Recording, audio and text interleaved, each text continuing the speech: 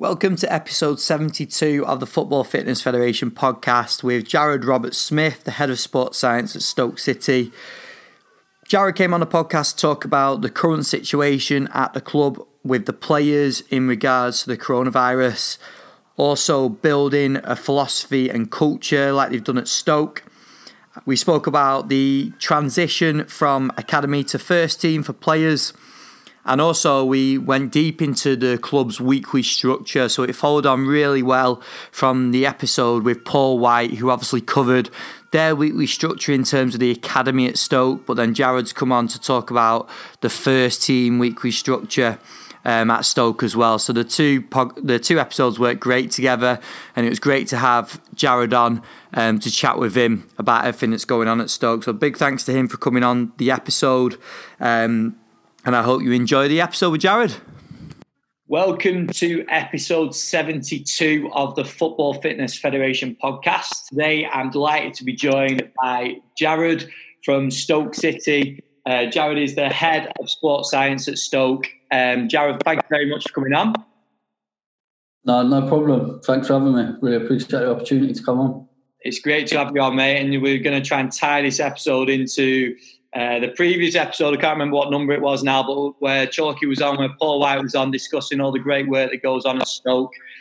So I'm excited to dive into it and get as much information to the guys as possible. So do you want to kick us off, mate? I've just mentioned your current role at Stoke. What do you want to take us back and go through your career so far, from your education to where you're at current day?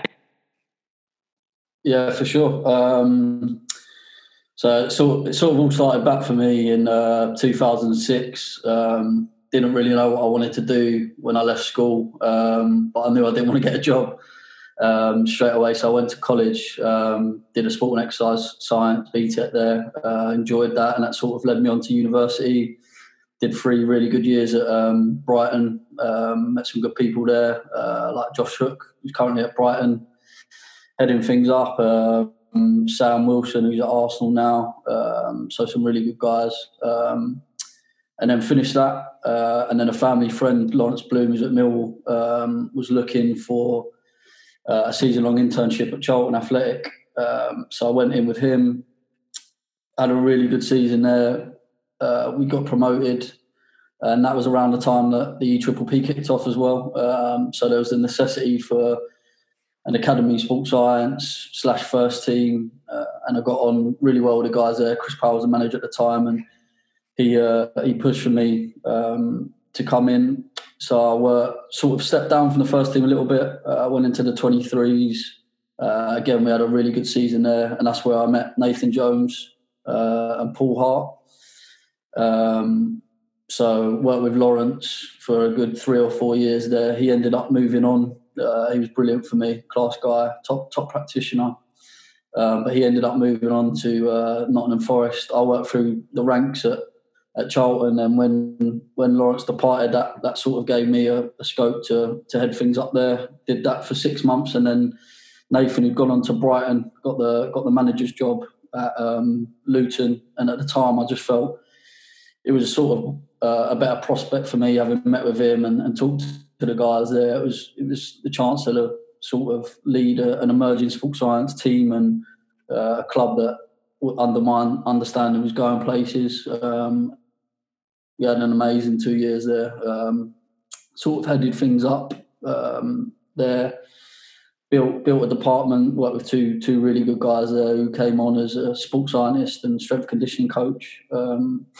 And yeah, it was really successful, and then that led on to where I am now. So back in January 2019, got the opportunity to move to Stoke, and we just felt like it was one we couldn't turn down. And yeah, great. Again, really good team. I've got two really good lads in Joel Dawson, our sports scientist, and Rob Fox, our strength conditioning coach, as well as Chalky, who heads up the academy, is a top guy, and again, another top practitioner. So we've got a really good department here. And then in line with that, I've been working on my MSc and at St Mary's in strength conditioning, and then just topping it up with bits and pieces like little certifications and qualifications along the way, which I think is integral, which I'll probably touch on a little bit later. But yeah, that's pretty much me. No, that's awesome, mate. And yeah, we'll definitely touch on the work that Chalky does at the club and how that sort of integrates with the work you do. I think that'll be really good to sort of expand on his episode. But just as we're recording this, with the 24th of March, we're going through the coronavirus, and it's something that obviously we've touched on in previous episodes. And I don't want to fill the podcast with just about what clubs are doing at this time, because there's so much of a good work that goes on. But I think it would only be right just to touch on it a little bit in terms of your current situation as a coach, but then your current situation in regards to what the players are doing and what the club's doing. So do you want to just fill us in on where you're at currently? Yeah, for sure. So we briefly spoke about a minute ago before we came on, but for me, there's a lot of unknown out there. I don't think anyone's sort of encountered anything like this, and that goes across the board from a practitioner, a coach, to probably the clubs and then the governing body. So as we've seen, it's constantly adapting. We're obviously, for me, and I guess Stoke City, the priority is the players' health. For me, it's gone a little bit above football now, unfortunately, and we have to follow those guidelines, those self-isolation guidelines, and working and staying at home. And obviously the players' health and safety and their families' health and safety is key. So we have to respect that. But yeah, I think, like, for me, the league's not really giving you any guidance on it, and you can understand why. But that creates a lot of sort of unknown, and we have to work with that. We have to be flexible. Things are constantly adapting, constantly changing. But just with regards to where we are at the moment, players are working from home, so we've set them remote training programs. The club have been great, and they've sort of backed us in making sure that we've got the right stuff for the lads. So we work with Stat Sports, and we use the Apex Pro monitoring system when we're normally in training. So the club have facilitated us to get the Apex Athlete package, and we've sent that all out to the lads individually. They haven't had to come in and pick it up. So we're making sure we maintain the health and safety and all the non-contact stuff. So we sent that to the houses, and then that's just given us a really good platform to monitor and track what they're doing. So they've synced the pads with their phones or their iPads. They go out, they do their session that we've set them through WhatsApp. Is our main point of contact, really. So they go out, complete that. A lot of them are doing it in different ways: pitch runs, cross-country running, biking, stuff like that. And we've set different things for the different sort of positions where they're at in terms of the season, as AJ spoke about on your last podcast. So we're working with that, and what I like about using that is we've got continuity in terms of the metrics that we're tracking. So the stuff that we've set in them and they're using on that unit at home, it gives us all the same metrics that we would have as if we were in training. So total distance, high speed running, all the metabolic loading stuff, which for me gives a really good crossover. And we can see that work, and we can see what they're completing. We've spat out different reports for the coaches and the players, as well as us as a sports science department. So I think that's where we're at the moment, really. We've done other stuff like nutrition packs, nutrition guidelines, making sure that their, again, priority is about immune function and making sure that they're boosting that via their nutrition, but then also management of some of their body composition stuff, just like you would do in the off-season, really. But it is a little bit grey. It's a little bit out there at the moment. So we've got to work with that. The players have got to work with us and understand it a little bit as well as the coaches, and we've just got to go with it at the moment. So that's where we are at, really. Yeah, it's a really tough period, isn't it? And the one, obviously, we touched on with the lads in episode 68, where we covered, when we delved into the coronavirus and the sort of effect it's had on clubs. And it is just the uncertainty, isn't it? That's the real test at the moment, that we don't know when games are going to be.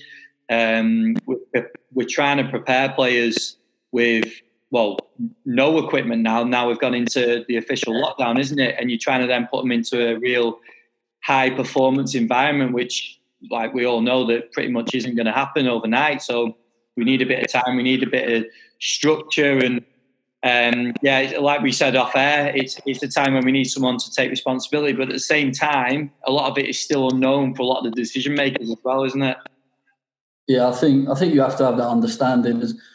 As frustrating as it is with regards to football, professional sport, and what is created about our roles and sort of that unknown, but you have to respect that there is a major health crisis going on at the moment, and that is the key, that is the priority. And as part of that, probably the governing bodies don't know what's going on because the government don't fully know, and it's just creating a lot of up in the air stuff. And you just got to hope that over the next few weeks people follow the guidelines and it settles down a little bit. And then for me, like off the back of that, that will create the opportunity for some more stringent and some more reliable stuff that isn't going to be constantly changing and adapting. And then once those dates come out or that plan or that structure is in place, then that gives us a little bit more guidance to work off of, and hopefully then we can put everything into plan, everything into action.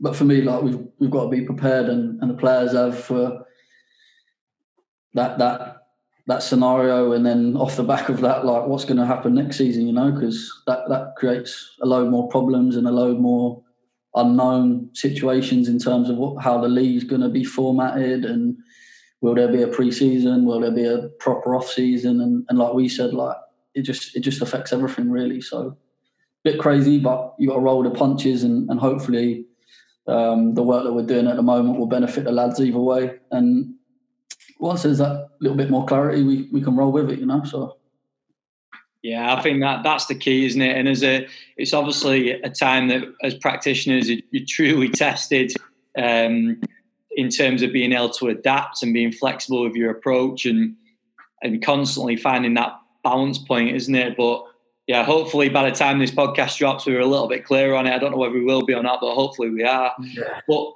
one thing I wanted to dive in with you, Jared, is, and again, extending off Chalky's episode, is the culture at the club in terms of Stoke. And you can obviously relate this to previous clubs as well, but I see it as it's very strong at Stoke, and I think you can see that when you go into the club, but also looking from the outside. And then as soon as you start speaking to you guys, there's a very strong culture. So why do you think that is? And how does it work at the club? How is that culture so strong? Yeah, I think there is a strong culture, and I'm still relatively new to it. I've been there for sort of 18 months, and Chalky's been there for a long time, coming up to 7-8 years, I think. And then you've got Joel and Foxy that I work with. Joel's a long-term fan, and Foxy's moved up a good 8-9 years ago. So they've sort of been my go-to guys on it and reference points to all those things. So I've learned a lot from them in terms of the structure of the club and what it makes up. But like you say, I think coming in, and that was sort of like the appealability of it really, was that it's such a strong club, it's such a strong fan base. Its history speaks for itself. It's massive. And then obviously you walk in, you've got great facilities, you've got a good squad, a good playing squad, good staffing around it. So for me, it gives you the platform to be really successful. But I think with regards to culture and sort of philosophy, that's been changed. It's certainly changed for me in the 18 months that I've been there, because we've had 2 managers now, and then off the back of that, which obviously brings changes in structure, in philosophy, playing style, all those things. But prior to me being there was, again, 3 managers in a space of 12 to 18 months, I think. So a lot of change there. And again, speaking with those guys, they've learned a lot through those changes. And I think there was a period of stability at the club where I think maybe that playing style under Tony Pulis was notorious in the Premier League in terms of directness. And then you sort of had Hughes who came in and changed that a little bit with some of the foreign players that came in. And then you've had Lambert and Raul who've come in during tough periods for the club, So I think there is a strong philosophy for sure in terms of the sort of working class background of the club and the hard work and the determination that the fans sort of create on a match day, and then how that rubs off with the great owners that are there and the people that are deep rooted within the club and what that expects. So I think there is that, but then for me, sort of like that philosophy changes with the managers that's there and the teams that you work in. Maybe just a little bit easier for me to talk about sort of like our philosophy or my philosophy, and I've come in and I've tried to put my own stamp on it. Obviously Chalky's there and he runs the academy, and he's a great guy, and like his work speaks for itself, you know. So I haven't really needed to do too much with him in terms of the way that he works. I think maybe the one thing that we are looking to do more recently, now that I've been there for a period of time, is sort of make sure that there's continuity and there's structure from the first team sort of falls down into the academy and the good guys that work there. So we're currently working on bringing that a lot closer. So if a player does progress up to the first team, or a 23 that trains with us regularly regresses back down to the 23s, things sort of roll and flow a little bit more. I think that happens maybe informally at the moment, but sort of having a formal structure scheme of work where if that happens, they pretty much know exactly where they are and how that falls. And we're sort of basing that out at the moment off some good stuff that was spoke about at the UKSCA conference, with how England set up and how Ben Rosenblatt's put that sort of structure in place. So we're working off like sort of a SCFC acronym of like speed, control, force and conditioning, and then certain elements make up those components. So for example, a speed would incorporate a 20-meter acceleration, probably some hamstring testing on the Nord board, and then off the back of that, sort of gives us a structure for that work, so we know exactly where that player is, and that goes across squads because we use the same testing and monitoring structures. So whether they're with us or whether they're with 23s, there's a plan, there's a scheme of work for improving that and progressing them on from where they are at the moment, and we're sort of working on that at the moment. Like I say, for me, a big thing is about continuity, and I've been at the club for 18 months now, got my teeth stuck in with the first team, and now that I've sort of been there for that period, been there during that transition of manager, that's allowed me to maybe look at how we do things across the club a little bit better, and how we can bring our schemes of work and our structures and all of that as close as possible. Like I say, so it's seamless either way, whether it's a progression or regression. The players are getting the best work that they can from them, and we as a staff are really stringent, and we know what each department's doing really, whether it's first team or academy. So that's sort of a work in progress at the moment, and hopefully I can keep you guys filled in with how that progresses. And I'm sure you'll ask me at the end, but my contact details will be out there, and if anyone wants to get in touch with that sort of stuff, then more than happy to send it across or show them and discuss it and refine it and make it even better, you know. I think it's interesting, isn't it? Because when a lot of people, especially stepping into like a first team role, you go in with the intention of obviously putting your stamp on that program, but then with also the intention of taking it throughout the club and getting to academy level and making sure that transition is as seamless as possible. But unfortunately, a lot of people don't. The way that the jobs work now, some people might not even get to the point of being able to do that. Might they, in terms of like changes at clubs and things like that. So it's really interesting to hear like the sort of mindset that you're taking in terms of getting things embedded with the first team and then working its way down and making that as smooth as possible. So with that, like obviously relationships, and we touch on this time and time again, they're key, aren't they, in terms of staff members, because if there's breakdowns with those relationships, then things aren't going to be smooth. But at previous clubs, you don't need to touch on exactly the clubs or exactly the practitioners. Have you seen this done really well and really poorly? And what's your experience of this so far? Yeah, so like when you asked me about stuff like this, I sort of jotted down a few points with regards to like my own personal philosophy. And it's not, there's obviously crossover and things like that, but for me, like probably top of the chart is your like sort of interpersonal relationships and how you work with people. And for me, that's probably a fundamental, because like you say, if you can't build those relationships with the coaches or the players or the staff that you're working with in terms of background staff, and for me that's such a wide spectrum. So like I wrote down, you've got obviously the sports science staff that you look after and you manage and you work with, but then you've got medical, you've got groundsmen, you've got chefs, and they're all important to what you do. Obviously, you've got the coaches, which are massive, because if you don't have a good relationship with them, a lot of your work isn't going to get put into place. And then obviously your players as well. And if they don't enjoy your work or like you as a person, then you're not going to get the best out of them, and then your job's going to be compromised by that. So, like you say, that's absolutely massive for me. We've got a really good sports psychologist at the club called Joe Dixon at Stoke now. And I've personally done a lot of work with him myself in terms of sort of my coaching, how I get things across, how I manage certain situations, and my day-to-day frustrations and things like that, and how I tackle them. And he's been really useful for me.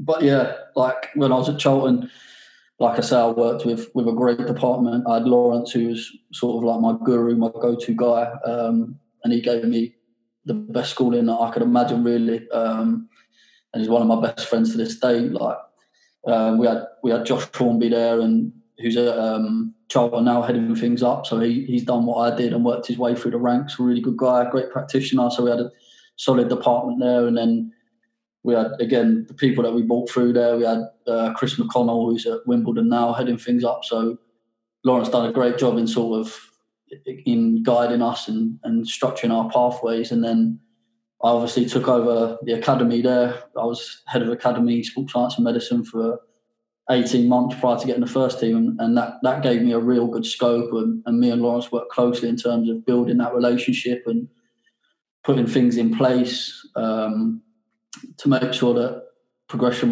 was seamless. Obviously, that's since changed, and we're refining that and we're working on that. Obviously with Chalky at the moment, and making sure that we're getting good things in place. But yeah, similar at Luton again, it was really important to make sure that those relationships going into a new club, and that was part of why I wanted to go there, because it was a test, going to another club and having to build those relationships and develop my skills to refine and build relationships with people that had been there for a long time and maybe were not stuck in their ways, but potentially resistant to a young 26-year-old at the time coming in and wanting to change a lot of things. But that tested me and made me better as a practitioner. Away from sports science, it developed my personal skills, my professional skills, made me a better person as well as a practitioner, So I think for sure that those things are really important, and I've probably put that top of the chart in terms of a philosophy and a culture, and making sure that fundamentally you're a good person and people enjoy working with you. And then for me, that makes everything easy off the back of it. Just wanted to give you a couple of community updates on our online community. So we've now added 2 brand new webinars to follow on from Tony Tompos's webinar on hamstring rehabilitation in professional football. We've also added a brand new webinar from David Johnson, the Academy Sports Scientist down at Bournemouth, which is called Growth and Maturation in Youth Football. So 2 super webinars now available on the video library on our online community to go with the other webinars that are already available on the community, as well as all the network meeting presentations as well. So loads of content being added to the community every month. You can go and join the community now. You can go over to footballfitfed.com, click the community tab, sign up there. It gives you a free month, and it is only £4.99 after that. And there's loads of content for you to get through, especially in this period where you might have a little bit more time. So go and check it out, footballfitfed.com, click the community tab and sign up today. Enjoy the rest of the episode with Jared. Yeah, I'm glad you brought Joe up as well, because he's actually coming on the podcast too. So it'd be great to touch in with the work that he does with you guys, because I know Chalky touched on the work that he does. So it'd be good to delve in from his point of view as well, because I think in terms of psychology. We spoke about it a little bit previously on episodes, but to get a specialist on and to dive into both the psychology of a coach, but then also with the player and how that interacts will be great. So yeah, I think that's key, and I think you've talked about there interpersonal relationships, but also getting out of your comfort zone, because there's a lot of people that will be in roles right now that probably know that they should test themselves by stepping out into another environment and another club in a different part of the country or whatever, or a different country, and that aren't doing it because it's nice and safe and it's comfortable, isn't it? So you've obviously done that and stepped out and tested yourself. Yeah, of course. Like you say, I think there probably are a lot of people like that, and at times I've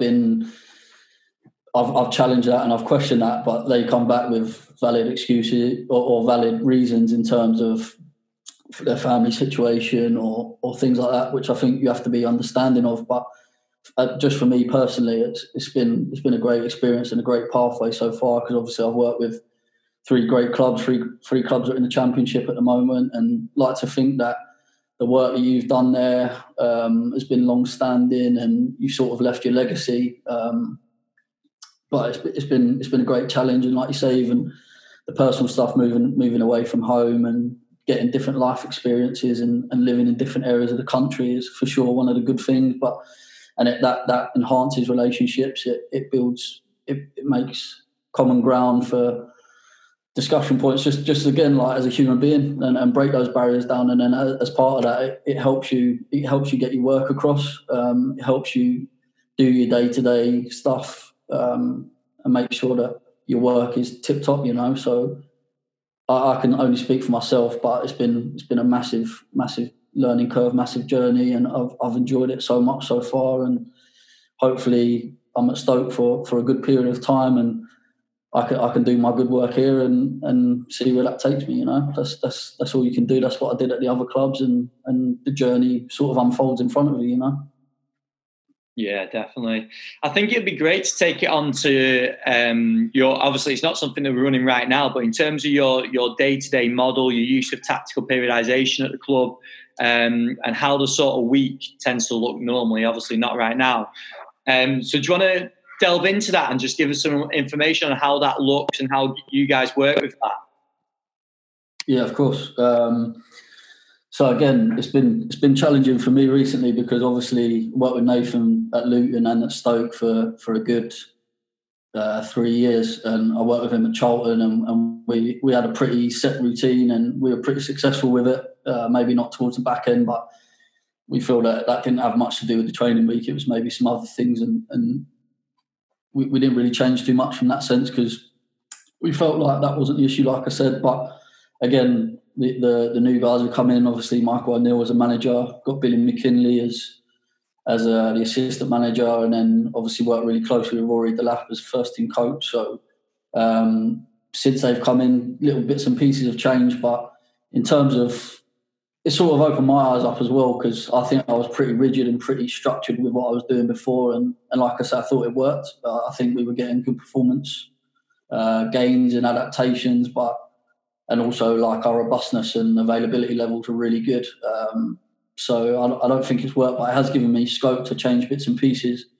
But just to talk you through sort of our normal day-to-day week, and how that looks from both like sort of a gym and a pitch perspective. So like we played a game Saturday, and this is a normal sort of Saturday to Saturday week, and obviously you can chop and change things when it comes to Tuesday, Wednesday games in terms of switching your match day plus and minus stuff. I'll just go through like a normal Saturday. It's probably the most straightforward thing.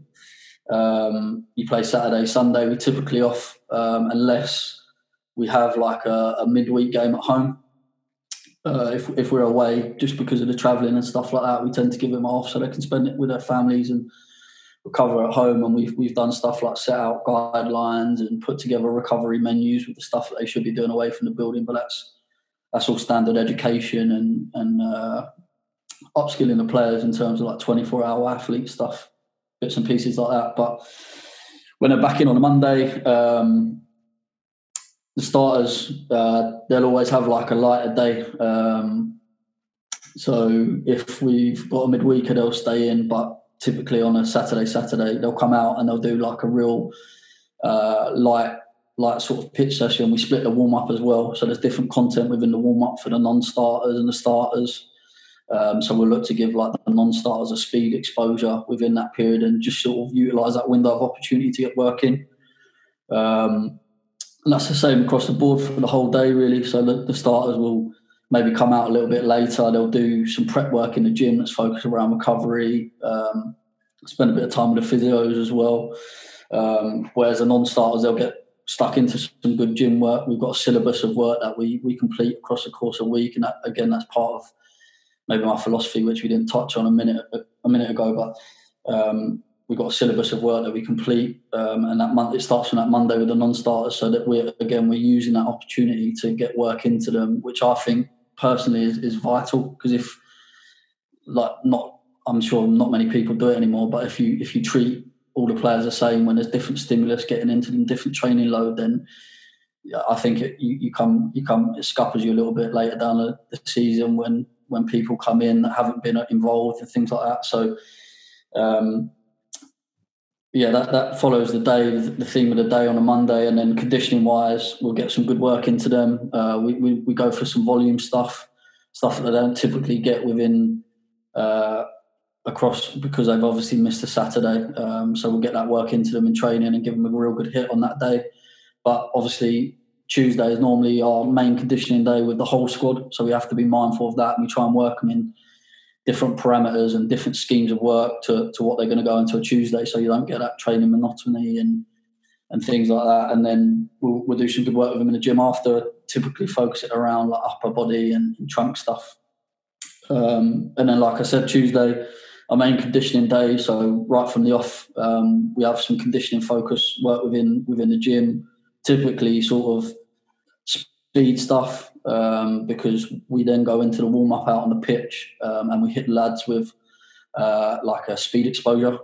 So we aim for like 4 to 5 speed exposures within the warm-up and expose them to that max velocity element of the program, a bit of hamstring conditioning, a bit of speed development work, and we've had some really good results off that. We've increased pretty much all of the lads' speed. I think we've only had touch wood, so I think that's been really fruitful. And then we typically on that day we keep things smaller, we keep it intensive. So we'll aim for like small possession stuff, small-sided games. Obviously, sometimes the management team want to put in some tactical stimulus or element for that day, but we just try and control the intensive elements. So we have like a monthly periodisation plan that we try and stick to. Again, that in the Championship, that gets scuppered by midweek fixtures, and we have to be fairly flexible with that, because, I don't know, a 3-game week might be really tough on the lads, and that will throw out the periodisation plan because we can't get that work into them. So like I say, we have to be flexible, and that's constantly adapting and changing. But yeah, we try and keep it smaller on a Tuesday, and then because we see it as the hardest day of the week, we also chuck in like a high-speed running element. So we condition the lads on that. Obviously, there's a big demand for that come match day, so we try and get that within a training week. And then, like I said, in the Championship, you're getting a lot of midweek stuff. So we find that it's worked quite well in terms of the acute chronic stuff as well. Because if they've got a midweeker and they're doing, say, 1,000 metres high-speed running, if we're not getting that in the following week, it will throw the acute chronic stuff out quite a lot as well. So we found that that's quite nice, and we've had good results with that, chucking in sort of like a MAS style high-speed running drill at the end for pretty much everyone, maybe consideration for 2 or 3 lads that are constantly getting hits from games and stuff like that. So again, you have to be adaptable and flexible. And then that's sort of our main day in the gym as well. So we try and get everything on that one day and sort of condense that accumulated fatigue. And that's our real tough conditioning day within the training week. So we'll give the lads a real good hit in the gym. And that's normally focused around sort of like a bilateral, unilateral and posterior chain element, which again found really good results with, and we're quite stringent with that, and it's worked well. And again, that's something that I've probably brought in, and Foxy's our S&C really bought into that and driven that and sort of made it his own and driven that. And I know that, like you said, sort of left that at Luton with Elliot, the S&C there, he still follows that model. So it's been successful. No, I'm rambling on a little bit, but trying to get everything in there from the course of the week. Wednesday's typically our day off, so we use that as a recovery day. Obviously, we have a good hit on the Tuesday, so we find that having that day off and letting the lads recover, getting in what they need away from the building as well, spending time with the family and following those recovery guidelines that we set. And then that sort of brings you on to a Thursday. So that's, again, probably, I think it's good to go down the route of another conditioning day. I know maybe some people don't think that, and maybe they're getting too much into a week, but I find that if you can get that sort of the other conditioning stimulus in, and we work typically more extensive stuff on a Thursday. So again, there's different set themes for the day. So it's sort of more of our power day, our explosive stuff like pre and within the warm up. So we do a lot of monitoring on this day as well. We use the Gym Aware and the Force Plates, the Force Decks, to monitor all the lads' jump stuff.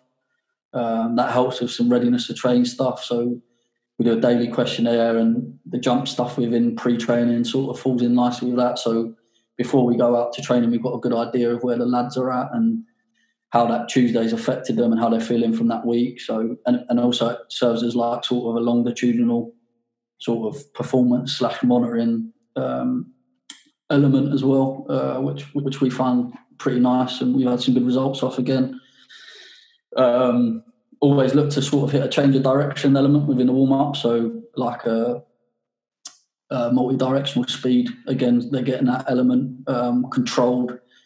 I typically tend to stay away from ball work. Like, they get a lot of that within the session, and the coaches that I've worked with over the last couple of years have enjoyed that, because it doesn't mean that I'm using 15 minutes to do a ball drill that they're then going to go into in the session and probably replicate very similar. They can get straight in and focus on sort of getting multidisciplinary outcomes out of the training, so tactical, physical, technical, etc. So I've sort of used the warm-ups, the 15-20 minute window for the warm-ups as real physical windows, and getting sort of elements of working across the course of a week. And again, we found that performance-wise and robustness, so that's really helped. And then the session itself is more extensive, more tactical focus, more large-sided possessions, games with those, like I said, tactical elements, getting closer to the game on the Saturday. And then we split sort of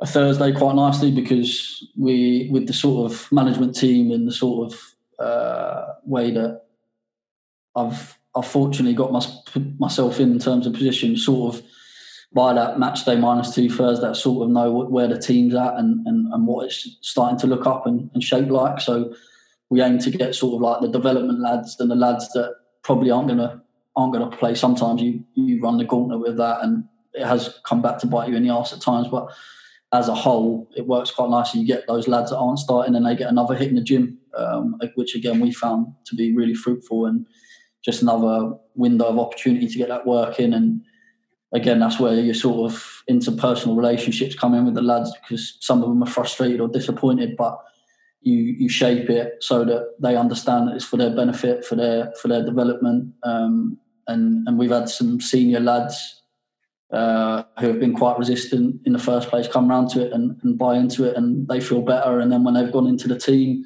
they can see those benefits, and it sort of drives itself after that, So that's worked quite nicely.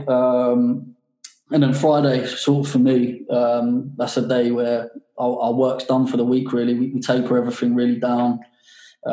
We have, like I say, we have a good relationship with coaches, so they understand the necessity to make that session as short and sharp as possible, get the primer in, and warm-up wise, I focus on some reactives, get the lads really sharp. Probably the warm-up of the week that they enjoy, you get that competitive element in.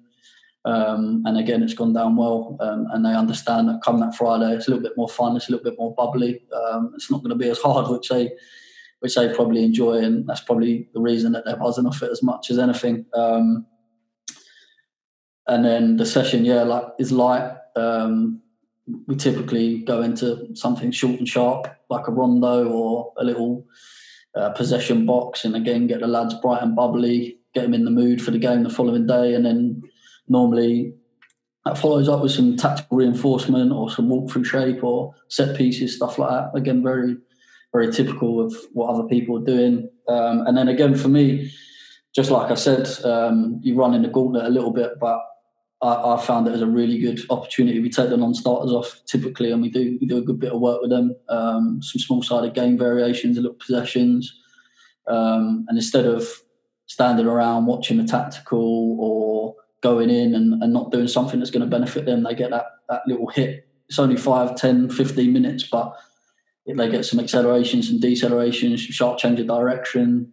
They get it all with the ball, which they enjoy. And again, typically in the beginning there was a bit of resistance to it, and they didn't see the point of it or were frustrated. But we sort of educated them on that, and now they come over and they work hard, and they understand that 15 minutes is their benefit because of what they're missing out on the Saturday. So for me, like, it's about the non-starters as much as it is the starters, because like I said, there will be, due to the nature of the championship season, there will be an expectation for them to step up at some point, and it's there and their prerogative and ours as well that they take that opportunity and fill that gap and go on to fulfil that, And again, I can give some good examples, like when I was at Luton, we had Jack Stacey, who now plays for Bournemouth.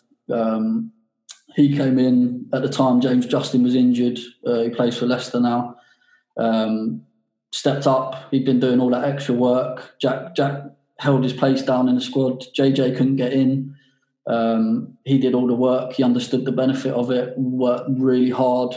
Jack was performing both in all parameters and was doing really well. And then the left back got injured, Luton, and JJ went in there on the opposite side. So you had 2 right backs within the team, both who were performing, both who did the work seamlessly and no complaints, got on with that work, and they understood the benefits of doing that work around it and making sure that when they got their opportunity to step up, that they took it and were in a real good place to do so. So for me, it's about the starters as much as it is the non-starters, and making sure that your whole squad is in a good place and getting that work in. And then again, Saturday, pretty straightforward, looks after itself. But again, I keep banging on about windows of opportunity. It's making sure that post game you're getting that work in with your non-starters, and we've introduced like 3 blocks of running, which sort of, they have a volume block, a high speed block, and sort of like a sprint block. And again, they've bought into that. They understand the benefits of it, the structure now.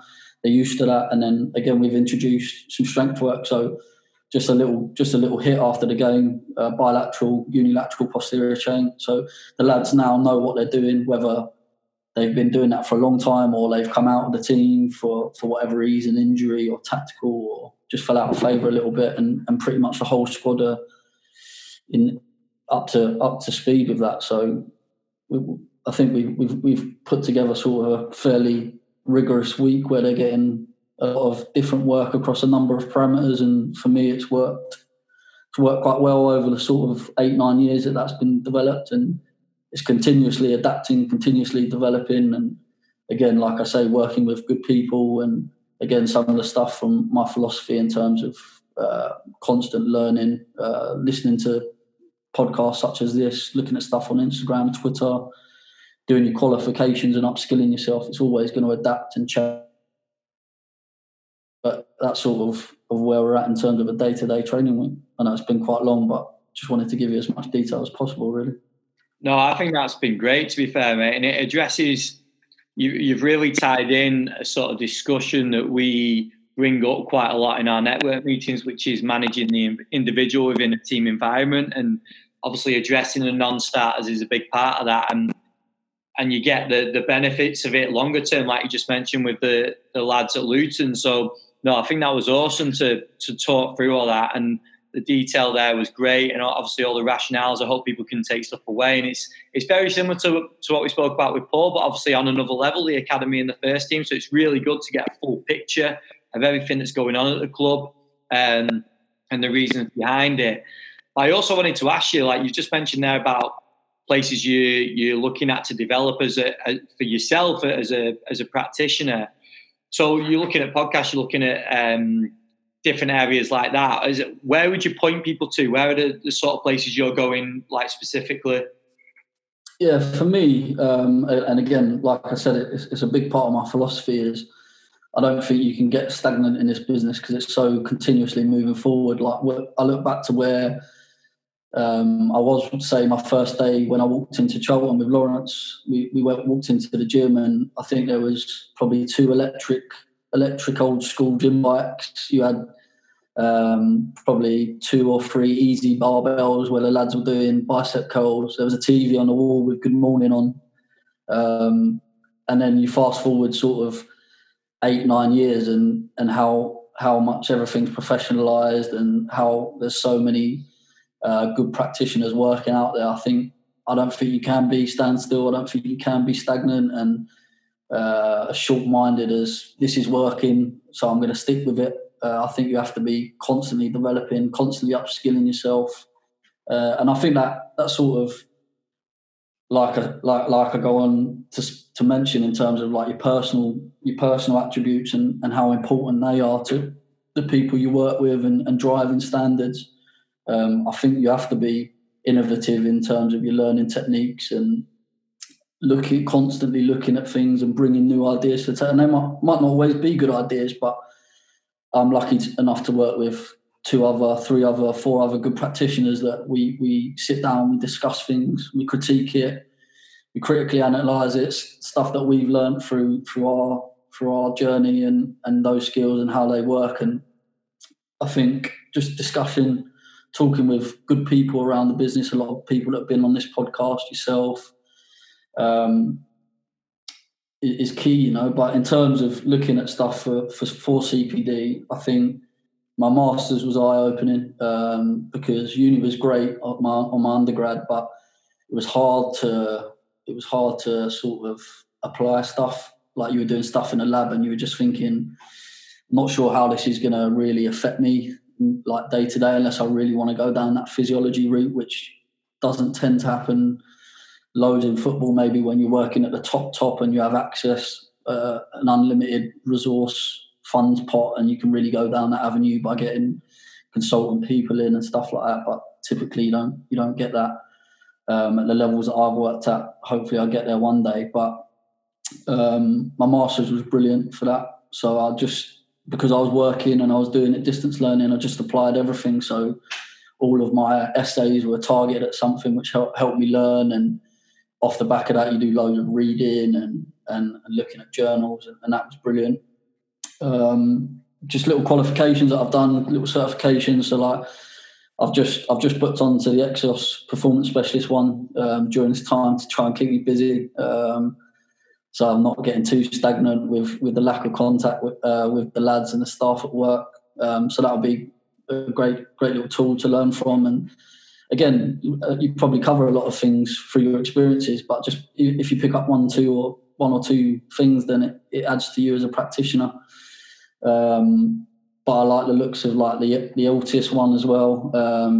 Out in America, I know some guys that have been over there and they speak really highly of it. So looking at that, just like UKSCA workshops, again, I think there's been a boom over the last couple of years in terms of conferences, workshops, network meetings. I think they've really taken off, probably due to the likes of you guys who drive that and give that platform to go and meet and discuss and look at topical issues, which I think is great. But then, yeah, probably one of the main ones is, and again, you have to be careful, again, skills that I learned on my masters in terms of critiquing what that information is and how and where it's come from. But things I heavily use Twitter, Instagram to look at what good people are doing out there.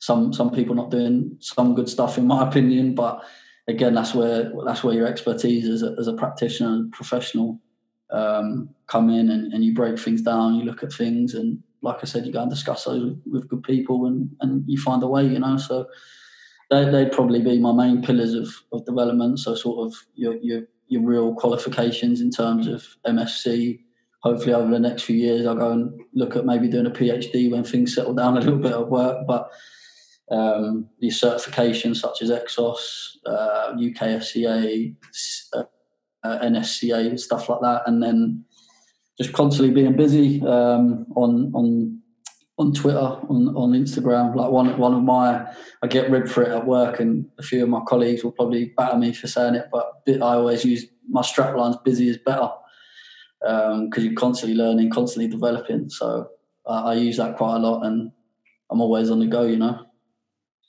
No, it's good. It is good to be. It's good to be busy, isn't it? And to use your time wisely, because there's plenty of information out there, isn't it? It's just a case of searching through a lot of the nonsense and finding the good stuff. But mate, I think that's been class in terms of, like I said, tying it in with Chalky's episode. But the work that you're doing there at the club, I know, is quality. So it was great to catch up with you and chat with you. You just mentioned there about Twitter. Is that the best place for people to reach out, or is there somewhere else if they've got questions about it? Probably my LinkedIn's probably the best one. So if you just search my name on LinkedIn, that's probably where I go to the most. I just use the other bits and pieces for scrolling, but in terms of being contactable, that's probably the best. And then my email address, I've got two. So I've got a personal one, which is Jared, JARED, rs32@hotmail.co.uk. And then my work one's jared.roberts-smith@stokecityfc.com. So either LinkedIn or my emails are probably the most accessible. Class, mate. Well, really appreciate you coming on. And hopefully by the time this goes out in like next week, things might hopefully be a bit clearer for you in terms of schedules and things like that. I'm not sure whether I'm promising something that's not going to happen quite as yet, but fingers crossed, And when the season does get back up and running, I wish you all the best for the rest of the season, mate. No, I appreciate it. Hopefully, like you say, it settles down over the next few weeks and we can get back stuck into it and make sure that we finish the season strong and see where next year takes us with everything that's going to go on, you know, but looking forward to it. Top man. Well, thanks a lot for coming on and we'll catch up soon. No, brilliant. Appreciate it. Thanks a lot, Ben. Cheers, Jared. Big thanks to Jared for coming on. Like I said at the start of the episode, I think it was a great follow-up to the episode with Paul White, who covered everything that's going on at Stoke in regards to the academy. Jared obviously looks after the first team, so it was great to get his perspective as well. I think some of my biggest takeaways where we used the SCFC acronym of speed, control, force, conditioning. So a really good way of looking at things and making sure we're ticking all boxes. Where he talks about no balls being used in the warm-up, which gives coaches more flexibility within the session. So that was quite an interesting one, because I think there's a lot of coaches and clubs out there that coaches will want balls to be used in the warm-up to give players more exposure. But obviously, Jared's looking at it a slightly different way in that it does give the coach more flexibility once they go into the session. You're not going to be repeating any drills or anything like that. So that was a key takeaway for me. And then also his recommended learning or recommended CPD in terms of Exos and Altis. So the work he's looking to do and has done sort of to improve himself as a practitioner. So I think there were some great tips from Jared, and thank you very much to him for coming on and sharing everything he shared in the episode. I think there was some great detail in there. You can go and follow Jared on Twitter. He's at Jazz, JAZ, and then 89_. So go and give him a follow and keep up to date with everything he's got going on. Thank you for listening. We're keeping with these two shows per week at the moment in this period where you might have a little bit more time. So I hope you're enjoying them. Please reach out. Let us know what you think. We've got 2 more brand new shows next week. Some really top guests, top episodes coming up.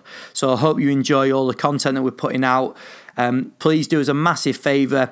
If you've not done so already, head over to iTunes, leave us a 5-star review and a short comment. It means the world to me. And then also just please give the show a share. So share it out on Twitter, Instagram, send it out to people on WhatsApp or wherever you're going to share the show. But please share it far and wide. I would really appreciate it. But thank you again for listening, and we'll speak to you again next week.